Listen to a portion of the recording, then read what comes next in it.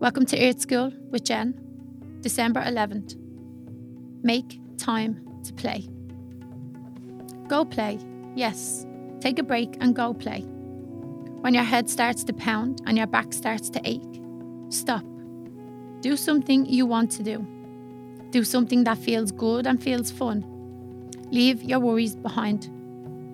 Put them in a box, then close it and go play. We make sure that our children take time for recess every day, but we forget that we need recess too. The lingering threads of work and worry can tie us to tasks done and undone. They can block our connection to joy, creativity, and the vital life force that courses through us all. We no longer need to slump with tension and fatigue. It isn't necessary and it doesn't help a thing. Most often, it hurts.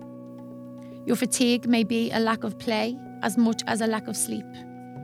You might begin to see that you don't need a rest, a nap, or more vitamin C. You need to play. So play as much as you can. Find time, take time to play.